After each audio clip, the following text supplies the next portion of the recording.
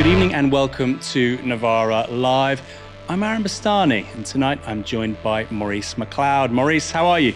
Hello, Aaron. You faring well? I'm not too bad at all. I'm bearing up. Lots of news seems to be happening. Well, lots of news. That's what we're here for. This evening we are discussing betrayal in the Labour Party, the rocketing price of food, a 500-year-old British icon apparently faces the wall, and is the media in this country racist? First story. It's official. Labour has banned Jeremy Corbyn from standing again as a candidate for the party. The decision was made by the party's National Executive Committee, who voted by 22 votes to 12 in favour of the motion put forward by Keir Starmer. Of course, these meetings happen in private, but Paul Waugh briefed what was said inside. At Labour's NEC meeting, Shabana Mahmood just said Jeremy Corbyn is a barrier to winning elections. His behaviour since resigning as leader in the aftermath of one of our worst ever election defeats is a threat to winning. She cited his stance on EHRC/anti-Semitism.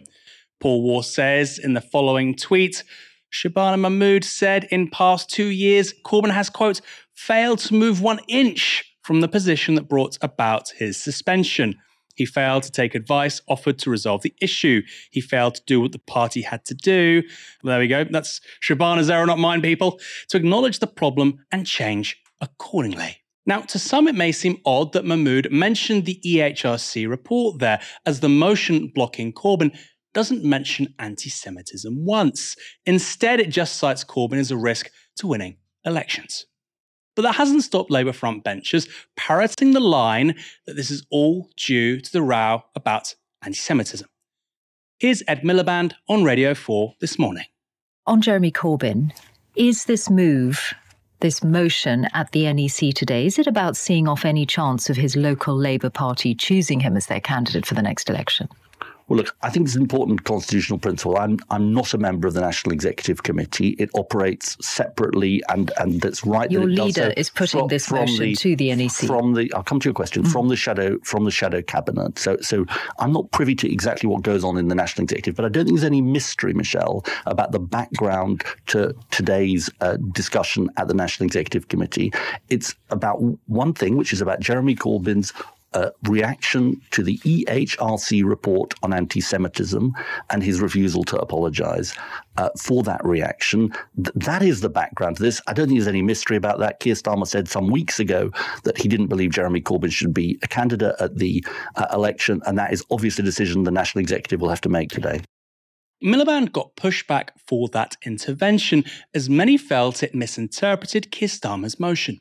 And his response was subtly different when asked about the reasons for blocking Mr. Corbyn when asked on ITV.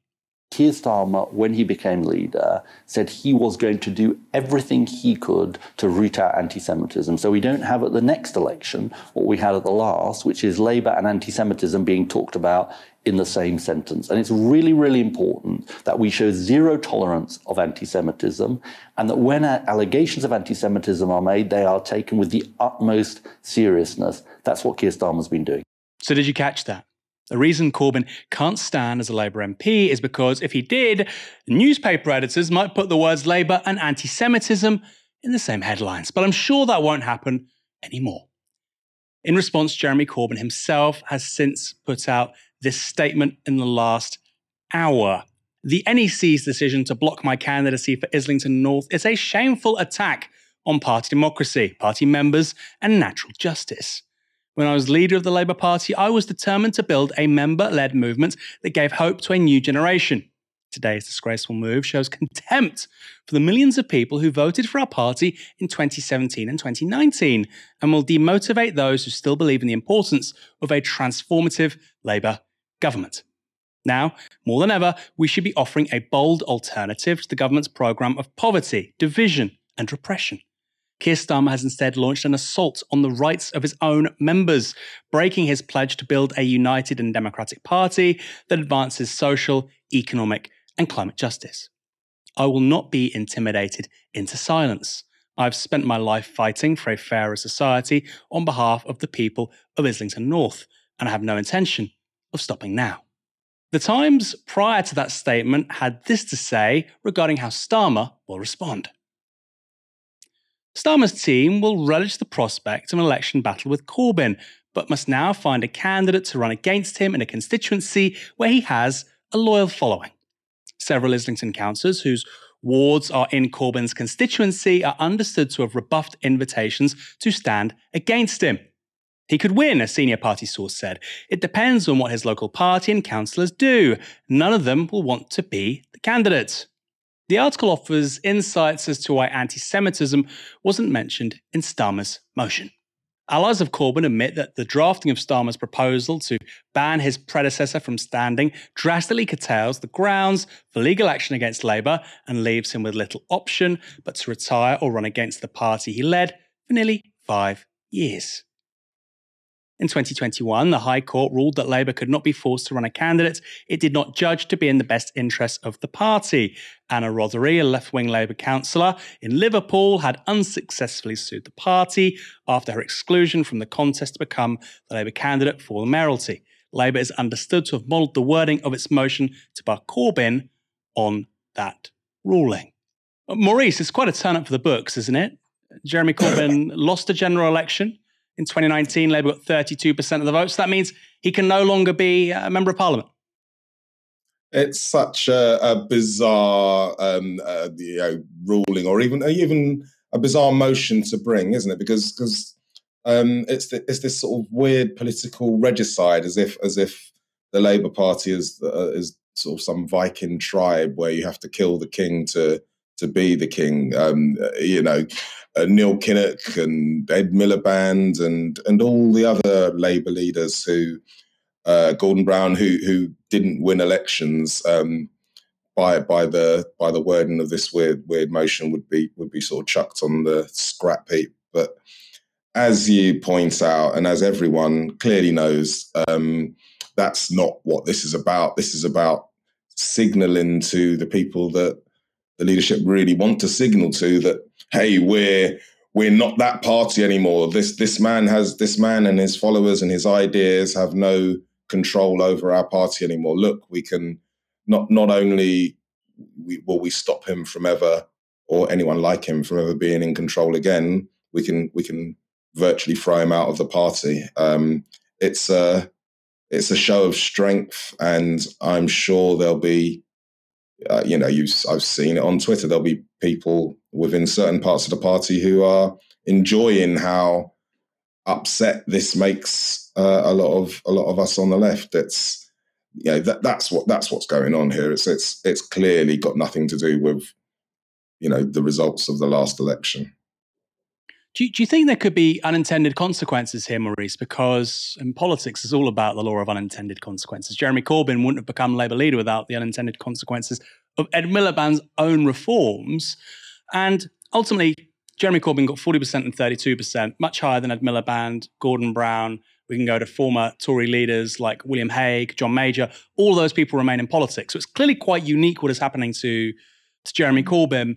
But it does make you wonder. I mean, I can't see Keir Starmer getting below 32% in the next general election, but it's a pretty extraordinary precedent, isn't it? For a leader of a political party, that if you lose in a general election, you may well be disqualified from even standing again for Parliament. I mean, and do you think they've thought through the implications of that on the Labour right? Or are they just so myopic and short-sighted that actually it doesn't really matter to them? I think you're being incredibly generous to the sort of strategic thinking that's going on at the top of Labour at the moment, Aaron. I don't think that they're thinking that through at all. I don't think they're worried about that. All that matters is what they can do now and how they can be seen now. I don't think they'd have any qualms about U-turning and acting completely differently in the future if it suited them. Why would we think that they'd be consistent on that, to be honest? So I don't think that they're worried about the implications. The implications are, though, in terms of how the party is perceived in the public. I think if you're a member of the public watching this, whether you liked Jeremy Corbyn or not, you must be bemused and thinking, what on earth is going on? How okay, so I didn't like his idea on that, or we disagreed with him on that, but he's actually booted out of the party. It makes us look, and when I say us, I mean Labour. I'm a Labour Party member and Labour councillor, but it makes us look petty and sort of weird and a bit bitter. So I think and for the sort of 10 or 13 million people who voted for those ideas, what's it saying to them? So I don't think it will have any sort of impact on. I don't think that the leadership will be particularly upset by anything that happens, but I think that the long-term impact will be how we as a party are perceived, and how we function. How, if we have so little regard for our own democracy, how do we hope to engage members and engage activists when it comes to, knocking on doors and being involved in the party? Those sorts of implications I don't think they've thought about. It's not often I ask 3 questions on the first story, or the first part of the first story, but you are a councillor, you're active in London. Important to say it's not North London, it's South London, but you're familiar with, bedrock Labour voters and an inner London constituency. You're familiar with what members say and think. That statement we just read from Jeremy Corbyn about how members, Labour voters, I'm thinking particularly in London here, will feel rejected, disenchanted because of this motion which has been passed by Labour's NEC. Do you think there's something to that? Because, of course, lots of the big house London pundits, as I like to call them, the people in TV studios, the opinion makers, and also it's important to say, I think people outside London don't realise and don't recognise how widely liked Jeremy Corbyn is as a constituency MP. And I think that's not lost on actually a lot of London MPs, mostly Labour, of course, but not all on the Labour left. But I think most of them agree with the principle that locals should determine their candidates. Do you think this could sort of stir something more widely in London Labour circles? It could do. I feel like there's already quite a lot of nervousness, and I don't even just mean on the left, to be honest. I feel like there's a real sense that control is completely happening from the centre, and all ideas of local parties having a say in who their candidates are, or what their policies are, or how they operate are being taken away. That's a problem. The idea that Corbyn was incredibly unpopular. I don't know if that's true anywhere, but it's certainly not true in London. When Jeremy was not a negative on the doorsteps when we were knocking on them. So this treatment of him won't win any favours anywhere, sort of within inner London, I wouldn't have said. We have some more details of what happened in that NEC meeting. This is according to former Corbyn advisor Andrew Fisher on Twitter. I'm told Deputy Leader Angela Rayner absent for today's NEC vote. Her union and Jeremy's unison also abstained. Delegates from Unite CWU, that's the Postal Workers Union, and others, of course, FBU, ASLEF, TSSA, the last two are in regards to the transport industry, voted against. GMB, USDOR, and the Musicians Union voted for Starmer's motion. We also have a comment here from Islington North Labour Party. Local party members should select their candidates for every election, which, by the way, that's something Keir Starmer apparently agreed with 3 years ago. The officers of Islington North CLP strongly support this statement from Keir Starmer in February 2020. We believe in the democratic right of all constituency parties to choose their prospective parliamentary candidate. I mean, we really thought these days were over, didn't we, of parachuting in candidates. Therefore, we reject the NEC's undue interference in Islington North, which undermines our goal of defeating the Conservatives and working with our communities for social justice. Let's go back to Ed Miliband this morning as he defended the suspension of Corbyn, saying it was necessary to avoid bad headlines for Labour because it's very different to how Corbyn responded when Ed Miliband was himself being attacked by the press. Do you remember this smear on Ed from 2013 in the Daily Mail? The man who hated Britain read Ed's pledge to bring back socialism is a homage to his Marxist father. So what did Miliband Sr. really believe in? The answer should disturb everyone who loves this country. It was a grotesque story at the time, and this is how Jeremy Corbyn responded. Were you surprised by this Daily Mail article, and what do you make of the timing of it? Astonished. I mean, the idea that you could attack somebody because of their father's views, who is already dead, and then use such ludicrous language such as he hated Britain, was an enemy of Britain and all this stuff. I mean, come on. Ralph Miliband was a refugee, came to Britain, made it his home, studied at Acton Technical College, went to university and achieved an incredible academic career, and went in the Royal Navy, risked his life, survived happily, and then to be denounced in these lurid terms is appalling, but also the timing is interesting, and I think it's backfired badly on the Daily Mail and the writer, because people will see through this very, very quickly for what it is, a cheap attack on somebody's father.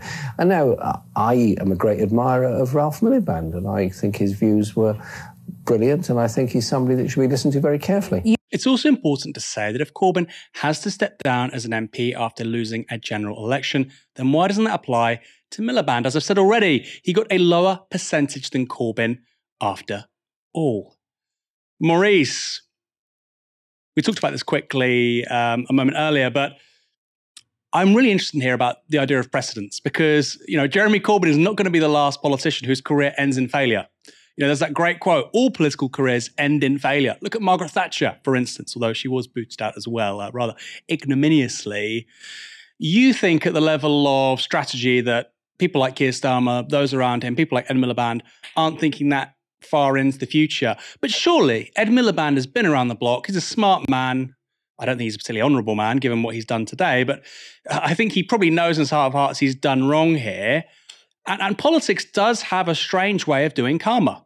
And it could come back to haunt people like that, couldn't it? Yeah, I don't know. Maybe I'm just too cynical, Aaron. I look at this and think it won't matter a jot if in future that if Keir were to lose an election and they wanted him to stay, and the whoever took over was still on his side, they'd just change the rules. That's and we'd moan and go, oh, that's not fair. Look what you did to Jeremy. And they'd laugh and go, good. I know that sounds really, that's a really low level way of looking at it. I just don't have any faith. We're playing by different rules. It's like, oh, but they've done this, so therefore you'll do that in future. They're just going, yeah, whatever. I just don't believe it. Speaking of hypocrisy, let's just remind ourselves of Keir Starmer's own duplicity. This is a montage put together by a friend of the show, Saul Staniforth. I want to pay tribute to Jeremy Corbyn, who led our party through some really difficult times, who energised our movement. He's a colleague, he's a friend, and he's led us through some really difficult times in the Labour Party. Jeremy Corbyn made our party the party of anti-austerity, and he was right to do so, and who's a friend as well as a colleague. I respect him and thank him for what he's done. He made us the party that wanted to invest more heavily in our public services, and he was right to do so. And we must retain that. We build on that. We don't trash it as we go forward. The attacks on Jeremy Corbyn in that election we've just had were terrible. And they came back at us on the door. They vilified him, and they knew what they were doing, and they knew why they were doing it. Louise Ellman says that he is a danger not just to the Labour Party, but to the entire British Jewish community. I don't accept that. I don't accept that. And they do it to every Labour leader, and they know why they're doing it. I do think he was vilified in the press. I think the whole of the party wants to be united. They want to come together. So we have to end factionalism. We have to end factionalism. I could not agree more. Just quickly, with regards to Maurice's blackpilling, which I think many of us can share in these difficult times, not just in regards to the Labour Party. Hopefully the next time this happens, and there will be a Labour member, a Labour leader rather, who gets less than 32% of the vote, Novara Media will be the mainstream media. Help us get there. And while I have your attention, we here at Novara Media get around 7-8 million views a month. About half of those don't come from people who subscribe to this channel. I say this every time I come on. I even tell Michael to do the same when he's hosting. Click that subscribe button. It only helps us grow, reach more people, get these stories to a broader audience. Doesn't cost you a thing. Next story. Everything is getting more expensive, and inflation for last month was a whopping 10.4%. But you probably have noticed price rises are particularly dramatic when it comes to food. And if you've suffered a mini anxiety attack when browsing supermarket aisles this month, well, the data backs you up. The Financial Times reports this. UK grocery prices rose at a record pace this month, adding £837 the average household's annual bill as the cost of living crisis held its grip on shoppers, according to new sector data. Supermarket price increased at an annual rate of 17.5% in March. Market research group Kantar said on Tuesday, the highest reading since records began in 2008, with the cost of eggs, milk and cheese rising fastest. Hardly inessential for most people. Unfortunately, it's more bad news for the British public, who are experiencing the 9th month of digital double-digit grocery price inflation, said Fraser Mcleod, head of retail and consumer insight at Kantar. Kantar said that food inflation in the last 12 months, as I've said, has added £837 to the average household's annual bill. That the cost of food and non-alcoholic beverages is rising at their fastest pace in 45 years. It's worrying stuff, and I don't blame you if it comes as a shock, especially given that Andrew Bailey, the Bank of England's governor, keeps on assuring us that the headline rate of inflation will fall sharply this year, quote, starting probably in a couple of months or so from now. Well, Andrew, we're still waiting. Again, this is from the Financial Times, and it refers to the British Retail Consortium. That's another organisation which measures inflation, including for food. The BRC data suggests that price growth of food and non-alcoholic beverages has continued to accelerate, as I've said, to a 45-year high. Their data is a bit closer, I think, to the National Office of National Statistics, which said 18.2% released last week. Susanna Streeter, and this is the killer, head of money and markets at Hargreaves Lansdown, a financial services company, so the cost of living crisis was showing, quote, little sign of dying down. Maurice, price rises still haven't peaked.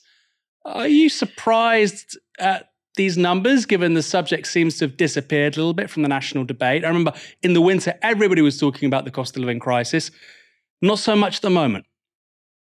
It really has been pushed off of the TVs, hasn't it? Off the news cycle. We are, but that's not an accident. You know, it's not an accident that you know we're talking about small boats and we're talking about kids with, you know, nitrous oxide canisters in parks and you know, nuisance beggars and all sorts of other things are being drummed up. All the while, people are really struggling. The British Dietary Association said that 3 million people are either malnourished or at severe risk of malnutrition in Britain right now. That should be the lead story on every news, you know, on every news channel ever. But it isn't, because we've done that, and you know, winter's over, so it's not quite as cold as it was, and all this sort of thing. But it's not going away. I mean, I know in Southwark there was a right to food demo, and I'm sure these are happening everywhere. You know, the need is still there, and there's only so long that we can sort of deflect the public's attention onto groups that we might want to other, or stories that might want to take our attention. This is what's happening, and we're, you know, the fight for proper wages for workers is about this. It's about making sure that we can actually eat. Yeah, I think that's something to really to think about. So we had, I think, 3 sets of data, which I sort of glanced over there very quickly. One, like I say, from the Office of National Statistics, which was the highest. And then this data we've had from Kantar, which is 17.5%. Nobody out there, nobody who employs people, is saying, I'm willing to give people more than 17.5% pay rise. And people that say, oh, well, you can just have a 2 or 3% pay rise, as is the norm across the public sector. Look at what's going on with food. Maurice, have you changed your shopping habits in the last 6 to 12 months? I mean, that's something which is talked about quite a lot in this Kantar report. I think about 25% of the public now shops at either Lidl or Aldi. You know, before 2008, those weren't players in the UK supermarket scene, and now they've got about a quarter of overall market share. Speaking personally, do you shop around more? Do you go where's best for bargains? What does Maurice Mcleod's shopping look like? To be honest, I live off wine gums and ginger nut biscuits, so I kind of buy those wherever happens to be open at 2:00 in the morning. I have the worst diet ever, but I have noticed, even when I do buy proper food, you know, prices are crazy. I used to think sort of eating at home would be the cheaper way of doing things, and it just really isn't. So, you know, jokes aside, I know how people are struggling, and it's not nice out there. I have to say, the thing that really shook me, Maurice, I don't know about you, maybe you can tell me if there's been a moment or so on in the last 6 months, year. I was in Pret the other day because I don't live in London. And so when I come into London, I go to Waterloo, I look at Pret, it's a bit my treat, you know, I might get a cup of tea or something. Very rarely get a sandwich because I can't afford them, more on that in a moment. And I went to get, I think it was a cheese sandwich to eat in, and it was the best part of £7, a cheese baguette. And I thought, who's buying this? Who can afford this? This is absolutely extraordinary. £7 for a cheese baguette. Are there any scare stories, Maurice? I know you said you only have a diet of ginger nuts and wine gums. Is there anything you've seen recently and thought, wow, that is crazy. That is at least £3 more expensive than it was just a couple of years ago. Now, to be honest, we're maybe in different economic bands. I don't get to shop in Pret at all, Aaron. I make my own sandwiches from leftovers and stuff. I'm a counsellor, so no, everything's shocking to me. Genuinely, that people are surviving and bringing up families, you know, on the money they're on is incredible to me. Yeah, very important to say. Look, and I have to say, look, I've slagged off Pret before, but it's too expensive for me to have a cheese sandwich. Who's shopping there? This is a bigger question for the economy. We have Oliver Kant in the YouTube chat. Supermarket workers should strike too. Important to say, actually, the private sector right now, with regards to pay increases, is doing better than the public sector. So, I sound like Michael Walker there, didn't pronounce my T's better. Supermarket workers are actually doing reasonably well in terms of striking or potentially striking and getting higher wages. Similar with, you know, truck drivers, people across supply chains with regards to food. I'm not saying they're getting a great deal, but the average pay increase in the private sector is around 4 or 5%. In the public sector, it's around half that, which is really, really scary. When you look at food inflation being what it is, clearly not acceptable. Next story. The Royal Mail is one of Britain's oldest organisations, and it can trace its roots back to 1516. Its services have been available to the public since 1635. But now management say the company faces insolvency if workers don't accept a pay offer. 507 years of history could go just like that. And more importantly for workers, declaring the business insolvent and unable to pay its dues could mean job losses among the company's 140,000 employees. So, how did a once great institution find itself in such a perilous situation? The Telegraph reports this. Bosses have previously claimed the business is losing £1 million a day, with strikes so far by the Communication Workers Union blamed for pushing it into a £295 million operating loss in the first 9 months of this financial year. The threat to put the Postal Service into administration is understood to have come as the CWU is poised to announce further industrial action. So, according to Royal Mail management, it is strike action which is driving the company into the ground, and they say compromise with the unions is simply not an option. This, again, is from The Telegraph.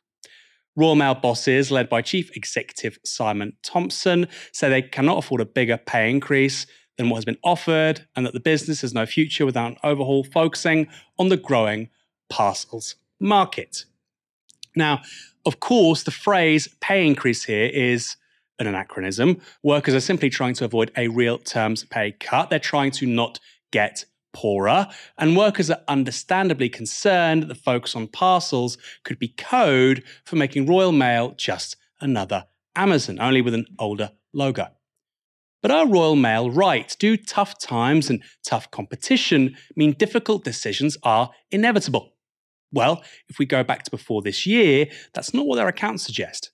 Indeed, in the 3 years before the strike wave, the Royal Mail recorded £1.7 billion in profit. In 2021, it saw £750 million of profit. In 2020, £700 million. And in 2021, the group even found £200 million to expand into Canada. And yet now the Royal Mail is insolvent. How? Maybe I need an MBA to be smart enough to understand something so complicated. Presumably, you do too. Don't get worried about it. You need to go to business school to really get such complexity. But it gets worse. Because besides company mismanagement potentially sinking a 500-year-old national icon, bosses have been feeding at the trough. Say hello to Rico Back. He was appointed CEO in 2018 before leaving 2 years later.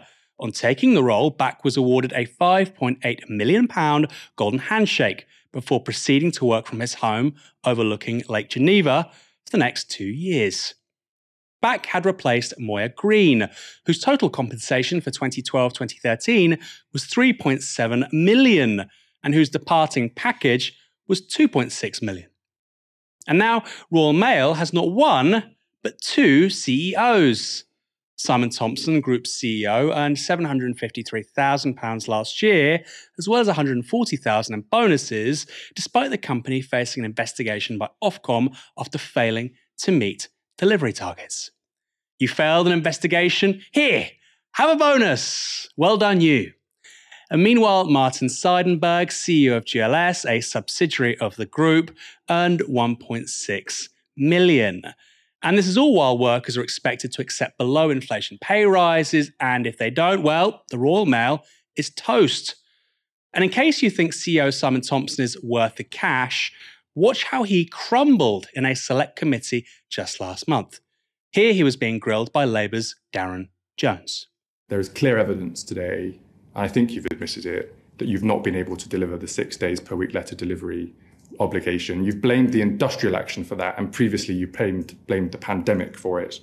Ofcom have said that if there's evidence of a systemic failure to seek to offer 6 days per week letter delivery service, that is a breach that requires investigation and potential enforcement. I'm putting it to you today, Mr. Thompson, that there is a systemic failure because you have verbal briefings going through your managers to your postal workers repeatedly over many, many months across the whole country that says, do not worry about delivering your letters for 6 days a week.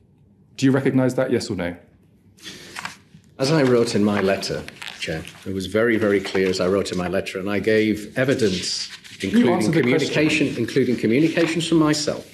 On March 2022, I wrote a column in the Courier magazine that was sent to every employee's home that made it very, Mr. Thompson, I'm not asking you about a column that you wrote in a magazine. I'm asking you whether you recognise that the fact that managers through your business are verbally cascading briefings to postal workers to not worry about letters being delivered every single day for 6 days of the week, that by its very nature is a systemic failure because it is a system-wide failure. I'm asking you whether you agree with that, yes or no. We do everything that we can to make sure. Do you agree with what I just said, yes or no? Can I, just for clarity again, Chair, just so that I'm clear on the question so I can answer it clearly, please. Is there a systemic failure, a system-wide failure at Royal Mail to deliver letters every day for 6 days each week because there are verbal briefings cascaded through the business that tell postal workers not to worry about delivering letters every day for 6 days a week? That is a system-wide failure. It is a systemic failure. It is therefore a breach of your universal service obligation. Do you recognise the system-wide failure that is currently taking place at Royal Mail? I totally understand based on the Not understand. Do you agree with me, yes or no? Our USL performance has definitely not been good enough. Do you agree? You heard at the start of that clip Darren Jones say the Royal Mail boss had blamed the pandemic and then the strike for poor service. Elsewhere in the grilling, he made clear the full extent of finger-pointing by Royal Mail bosses. There's a theme to your answers today, gentlemen. There's a theme, which is we have rogue posters, we have rogue managers, we have isolated incidences, we've got a global pandemic, we've got industrial action. It's everyone else's fault. Everyone else's fault that there are all of these problems. Nothing to do with me, Gov. Nothing to do with me. Can you see, based on all of the information we've had, why it's difficult for me to agree with the way you're presenting your cases today? Blame everybody, except me. I'm only paid millions of pounds to make decisions after all. How could you blame me, poor little me? I'm only a multimillionaire. Maurice, insolvency would need approval from the government. Do you think they'll give it?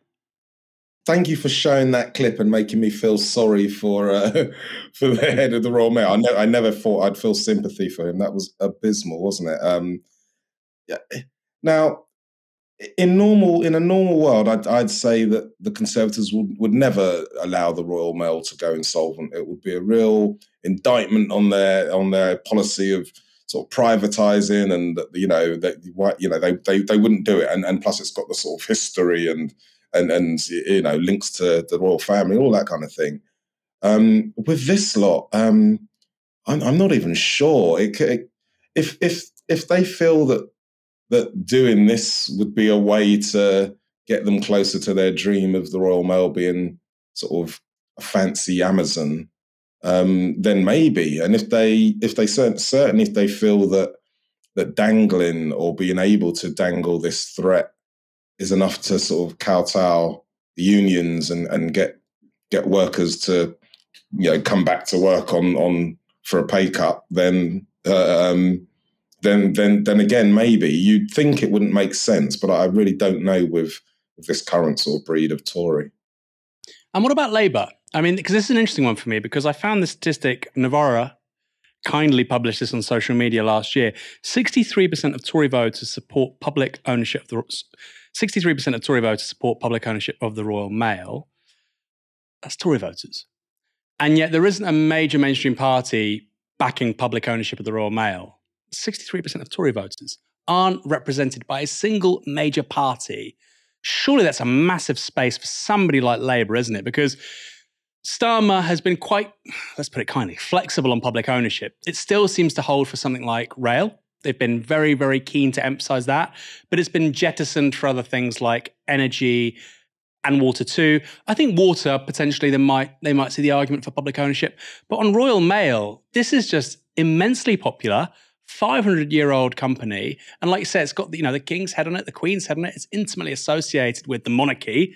You'd think the most socially conservative institution in the country. This surely should be a home run in terms of arguing for public ownership. Why isn't Labour doing it? It is strange, isn't it? You would think, for exactly the reasons you've said, of all of the things that we said we'd nationalise or said we'd look about taking back into public ownership, that mail would be quite high up there for all of those sort of get to stand by the flag and all those sorts of reasons. But it still seems like maybe it just feels too lefty a thing to be banging a drum about. Maybe it just feels like too left-wing a thing at the moment to be. It sounds too on the side of the workers, or it sounds too, dare I say it, Corbynist for the current leadership to want to dive into it. I feel that it's one of those things that if they come to power, or if they start to be a little bit less panicked about everything, does feel like a very obvious open goal. That it's sitting right there. People want it. You look good. It's failing anyway. It seems like an easy win for Labour. Next story. The British media is structurally racist. That's the message from a new report by the Ethical Journalism Network. The report is based on 27 in-depth interviews that took place with black journalists and stakeholders who have worked or are currently working in the national mainstream media. These are just some of their conclusions. Racial stereotypes of black people are informing shared newsroom attitudes towards black journalists. Black journalists report feeling, at best, pigeonholed into covering certain topics solely on the basis of their visual identity. At worst, there is a shared experience of trauma associated with racist attitudes, which is perpetuating a culture of fear among black journalists. The report also found this: the sense that black journalists are interchangeable is pervasive. Racial microaggressions are commonplace and further entrench feelings of trauma that many black journalists are facing. There is also an overwhelming agreement that bigotry is not taken seriously in the newsroom. The report concludes with this: representation of minoritized communities is weak in the UK news media. When race or racism is covered in the UK media, there is limited nuance and minimal reference to the deeper issues of institutional racism or the development of solutions. Voices and work by black-led media organisations such as Galdem, The Voice and Black Ballad should be uplifted and sustained by the mainstream media. The roles of race and community affairs correspondents need to be made more prominent and sustained within their media organisations. Maurice, you've had a long career in the British media, including as political editor at The Voice. What do you make of this report? It's really it's quite depressing, and the reason it's depressing is that could have been written at any point of my career. It feels like I've been having that or similar conversations or reading similar reports to that for as long as I've been in journalism. I've been in journalism for nearly 30 years. I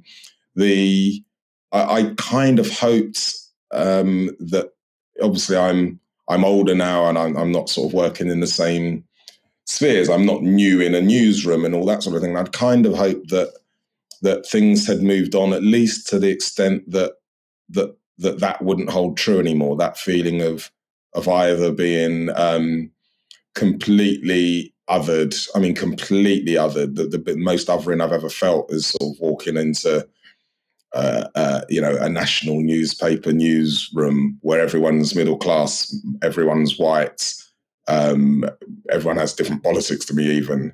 But not only that, but being sort of, you're either going to be the person that reports on race and you report on it in the way that your news editor wants you to, or you really are just going to be there as a token, sort of to tick a box. That's how it's felt for big chunks of my career.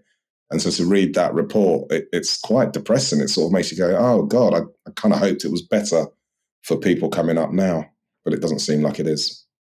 Yeah, let's just go through some of the words I sort of went over there. I mean, stereotypes, pigeonholed, interchangeable, lack of nuance, lack of deeper reference with regards to things like institutional racism. I mean, that's the full house, isn't it, in terms of the media failing to address issues of race. On the pigeonholed thing, I mean, I think of all of them, and none of it surprises me. I mean, it entirely tallies with what I've observed myself. And of course, I'm not a black person. I have friends and colleagues in the industry, and they say that as well. So none of it surprises me. But the pigeonholed thing of all of them feels like the sort of lowest hanging fruit, which is to say black journalists can have beats which aren't necessarily, relating to race. Seems quite a simple thing. And you see it, for instance, sports journalism, right? I think that's probably the one area of British public life where journalism's quite healthy when it comes to race. Yeah. It's and that's partly because it's an outgrowth of the professional football industry, which is meritocratic. If you're not good at football, you won't be a professional footballer. But nowhere else do I see that in the UK media landscape. So you think that's fair that most young black British journalists coming into the industry are still pigeonholed in a way that you would have seen, say, 20, 30 years ago? Well, sadly, I mean, I'm certainly not going to disagree with their description of what they're experiencing. I'm fortunately not in that space anymore. If that's how they say it is, then of course I believe it. It tallies exactly with my experience. It really does. And as the world opens up and there are more avenues to get to do journalism, to create content and to be involved in things, I hope that either makes, what I actually hope is that it makes mainstream media redundant and that a new way of working and a new way of being open and being open to ideas has to happen. But for the mainstream to still be like that, I have no doubt that that's true, and I have no doubt that these young journalists are telling the truth about their experience. You said a moment ago that I think I don't want to get this wrong. You said that one of the most racist places you'd stepped into was a newsroom. Was that right? Yeah, no. Well, one of the most the most othering that I'd felt. So I think in a lot of circumstances, you walk in and feel like, gosh, I really don't belong here. I've stupidly done a lot of careers that involve that. Politics and journalism are places where I've often been the only person who looks like me. But walking into a newsroom that I think is particularly like that, in that it's very class-ridden. Everyone obviously they know each other because they all work together, but they all come from the same backgrounds.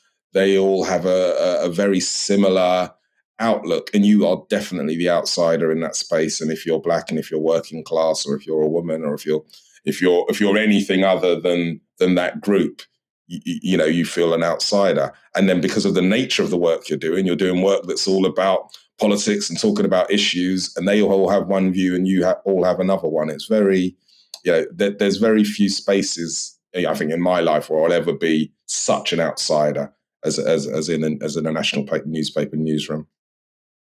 And I don't know your familiarity with the US. I mean, I have very limited familiarity with the US, but it does feel that on issues of race and current affairs, there is significant progress being made over there, which just isn't really visible here. Which is to say, on all the things that this report highlights, pigeonholing, stereotypes, a lack of nuance, a lack of deeper sort of investigation into things like institutional racism. Clearly, it's far from perfect, but the mainstream conversation about all of those things in the US within legacy media, not talking about Fox News, but I'm talking about, in the New York Times and the Washington Post or MSNBC, the big legacy outlets, it seems to have changed in recent years. Do you think we're falling further behind progress in the US on this? The US is interesting, isn't it? Because it has worse problems, but the history is different. The US's problems are all internal, not all. A lot of the US's problems are internal, whereas because Britain exported its racism and colonialism for so long, we have a different recent history and a different demographic over here. So as much as the problems are huge over there, there's also a bigger demographic, there's a bigger push, there's been a bigger push for more of those voices to break through. It does feel like there's more of a vibrant media out there, but that's why people need to jump on and support Novara and platforms like that over here. That's very kind to say. I have one more question for you, Maurice. What is structural racism and how should our audience understand it? Oh gosh, okay. So